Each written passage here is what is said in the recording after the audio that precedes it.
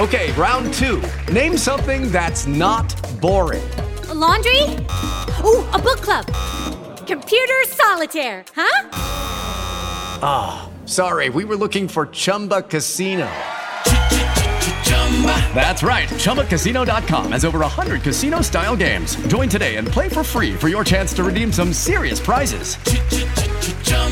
ChumbaCasino.com. No purchase necessary. Void where prohibited by law. 18 plus. Terms and conditions apply. See website for details. Hello, it is Ryan, and I was on a flight the other day playing one of my favorite social spin slot games on ChumbaCasino.com. I looked over at the person sitting next to me, and you know what they were doing? They were also playing Chumba Casino. Coincidence? I think not. Everybody's loving having fun with it. Chumba Casino is home to hundreds of casino-style games that you can play for free anytime, anywhere, even at 30,000 feet. So sign up now at ChumbaCasino.com to claim your free welcome bonus. That's ChumbaCasino.com and live the Chumba life. No purchase necessary. VGW. Void where prohibited by law. See terms and conditions. 18 plus. Step into the world of power, loyalty, and luck. I'm gonna make him an offer he can't refuse. With family, cannolis, and spins mean everything. Now, you wanna get mixed up in the family business. Introducing The Godfather at ChumbaCasino.com. Test your luck in the shadowy world of The Godfather slot. Someday, I will call upon you to do a service for me. Play The Godfather now at ChumbaCasino.com. Welcome to the family. No purchase necessary. VGW Group. Void where prohibited by law. 18 plus. Terms and conditions apply. It's time for today's Lucky Land horoscope with Victoria Cash. Life's gotten mundane, so shake up the daily routine and be adventurous with a trip to Lucky Land. You know what they say. Your chance to win starts with a spin. So go to LuckyLandSlots.com to play over 100 social casino-style games for free for your chance to redeem some serious prizes. Get lucky today at LuckyLandSlots.com. Available to players in the U.S., excluding Washington and Michigan. No purchase necessary. VGW Group. Void where prohibited by law. 18 plus. Terms and conditions apply.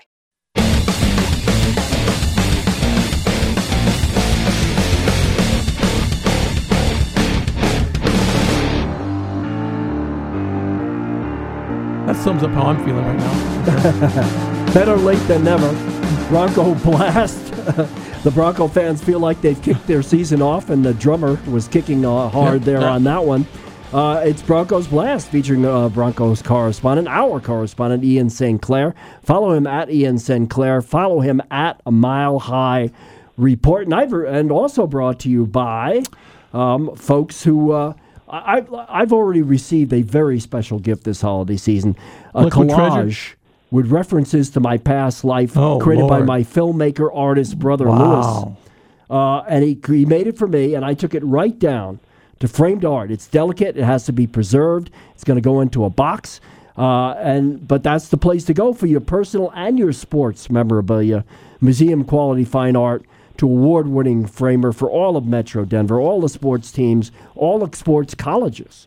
Go down to framed art at 3065 South Broadway. Great time of year to be a sports fan, pro and college football. We got Army-Navy this afternoon. Bowls start next week, plus hockey and hoops. You can catch all the game action at Stoney's Bar and Grill, 11th and Lincoln in the heart of downtown, and Stoney's Uptown, 1035 17th Street, just west of Park Avenue.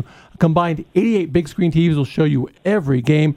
That's pregame, postgame, every game is on at Stoney's Bar and Grill and Stoney's Uptown. Check them out. And by the way, Stoney's has the watch parties for LSU and Oklahoma. Guess what they're going to do on the playoff day? Well, that's going to be a zoo. It'll be like the meeting of the teams on the field. I'm saying you're going to have to before the coin toss. Sometimes it gets a little rowdy. Yeah, I told Stoney, man, you better have to separate the building here, that's man. It. Draw a line. Yep. Draw a Mason-Dixon line. Yep. Right there. Anyway, that'll be fun. All right, let's welcome in. Good morning, Ian St. Clair. Things looking rosier for the Denver Broncos. So my question to you to start out with is Elway and Sakic. Is John Elway becoming the new Joe Sakic? John Elway, like Joe Sakic, a revered superstar, becomes general manager of his team. The team loses, proud franchise in the dumpster. Everybody gets upset, and then all of a sudden one day, all the young players wake up and go, we can play here. We're good, and suddenly they're heroes again. Is Elway about to be resurrected? My only contention with that analogy is Joe Sakic is still trying to get his team a championship, and John Elway has done that. And I totally get the argument that you can make that excuse me, that it was Peyton Manning and not John Elway. But at the same point, John Elway had to sign Peyton Manning. He still had to sign all those defensive players. So while currently that analogy works, Joe Sakic is still trying to get his team a championship, which John Elway has already done, and taken his team to 2 Super Bowls. I think the big thing that has changed the Broncos around is not the young core. The young core has been there. It's Drew Lock. This is all about Drew Lock. This is all about Drew Sember. This is all about the Drew train pulling into the NFL and taking Broncos country by storm. And now everyone is waiting with bated breath, wondering if he can do it again on Sunday at Arrowhead. I thought you had a great comment off the air to me, but also I think on Mile High Report on your podcast that if you think it's easy finding a quarterback, look at Kansas City. They waited 40 years. I'm quoting you directly. They waited 40 years after Len Dawson retired, and to find a replacement quarterback. They had Joe Montana. Exactly. Yeah, briefly. Well, for 2 years. Yeah, I know. Like a Peyton Manning, but with not as much success. Not as good, yeah. At that point in his career. So, all right, KC. Well, I think the biggest difference with that is Peyton Manning is now associated with the Broncos more than he is with the Colts. Yeah, well, he lives here, so well, he is around here. I wonder if that's true over the nation. Well, you don't see him going to Pacers games and throwing touchdown passes to their mascot, right? Do the Pacers even have a mascot? I don't even know. What would a Pacer be? It could be a car, I guess. Right? Yeah, it could be a trotter. One of those horses that pulls a buggy with a rider in it. No, I'm with you, Ian. I think Drew Lock's made a big difference emotionally as much as anything else. Yes, he's got the arm talent, he's got the swag, he's got all those things going for him. But his attitude is so. In fact, that's what was missing to me with Paxton Lynch and even Brock Osweiler to some extent. They just didn't have that same leadership swag kind of vibe going around with them when they're on the field.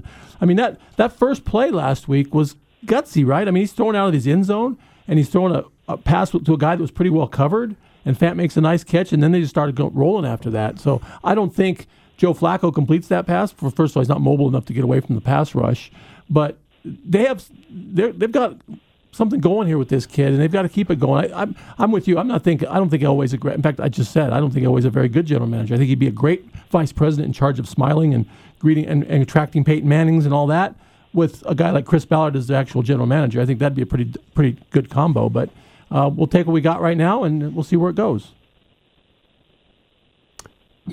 To get back to what you were saying about Paxton Lynch, I think the biggest difference between Drew Lock and Paxton Lynch, on top of that swag and that attitude, is the self-awareness. And we had a slap to the face from that Ed Bisciotti from The Athletic piece about the still complete lack of self-awareness from Paxton Lynch, and not being able to take into account that maybe it was him who was responsible for his failures here in Denver and not the coaches, and definitely not the media, because you and I were two of the members of the media who wanted Paxton Lynch to at least have the chance. But I think the big thing with Drew Lock, on top of his attitude, is he wants to be better. He loves football. He reminds me of Peyton Manning in that way, and that he wants to dive in and learn the playbook, to learn where he can get better, to work. And I think he loves practice. That was the thing that Peyton Manning loved, was practice.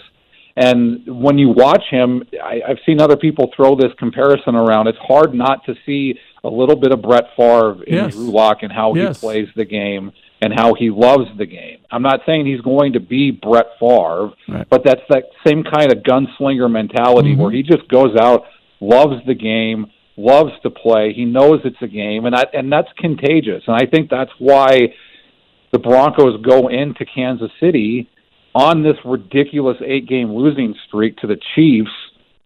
They actually believe they can win. And I think that's a big difference from the last 7 times or 8 times, I guess 3 or 4 times they've gone into Arrowhead, is that belief.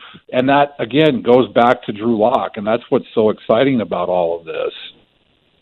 Yep, I agree. So we take Drew Lock, a guy who's got an unbelievable arm, and you can see it because he throws leaning backwards. This guy has always depended on his arm.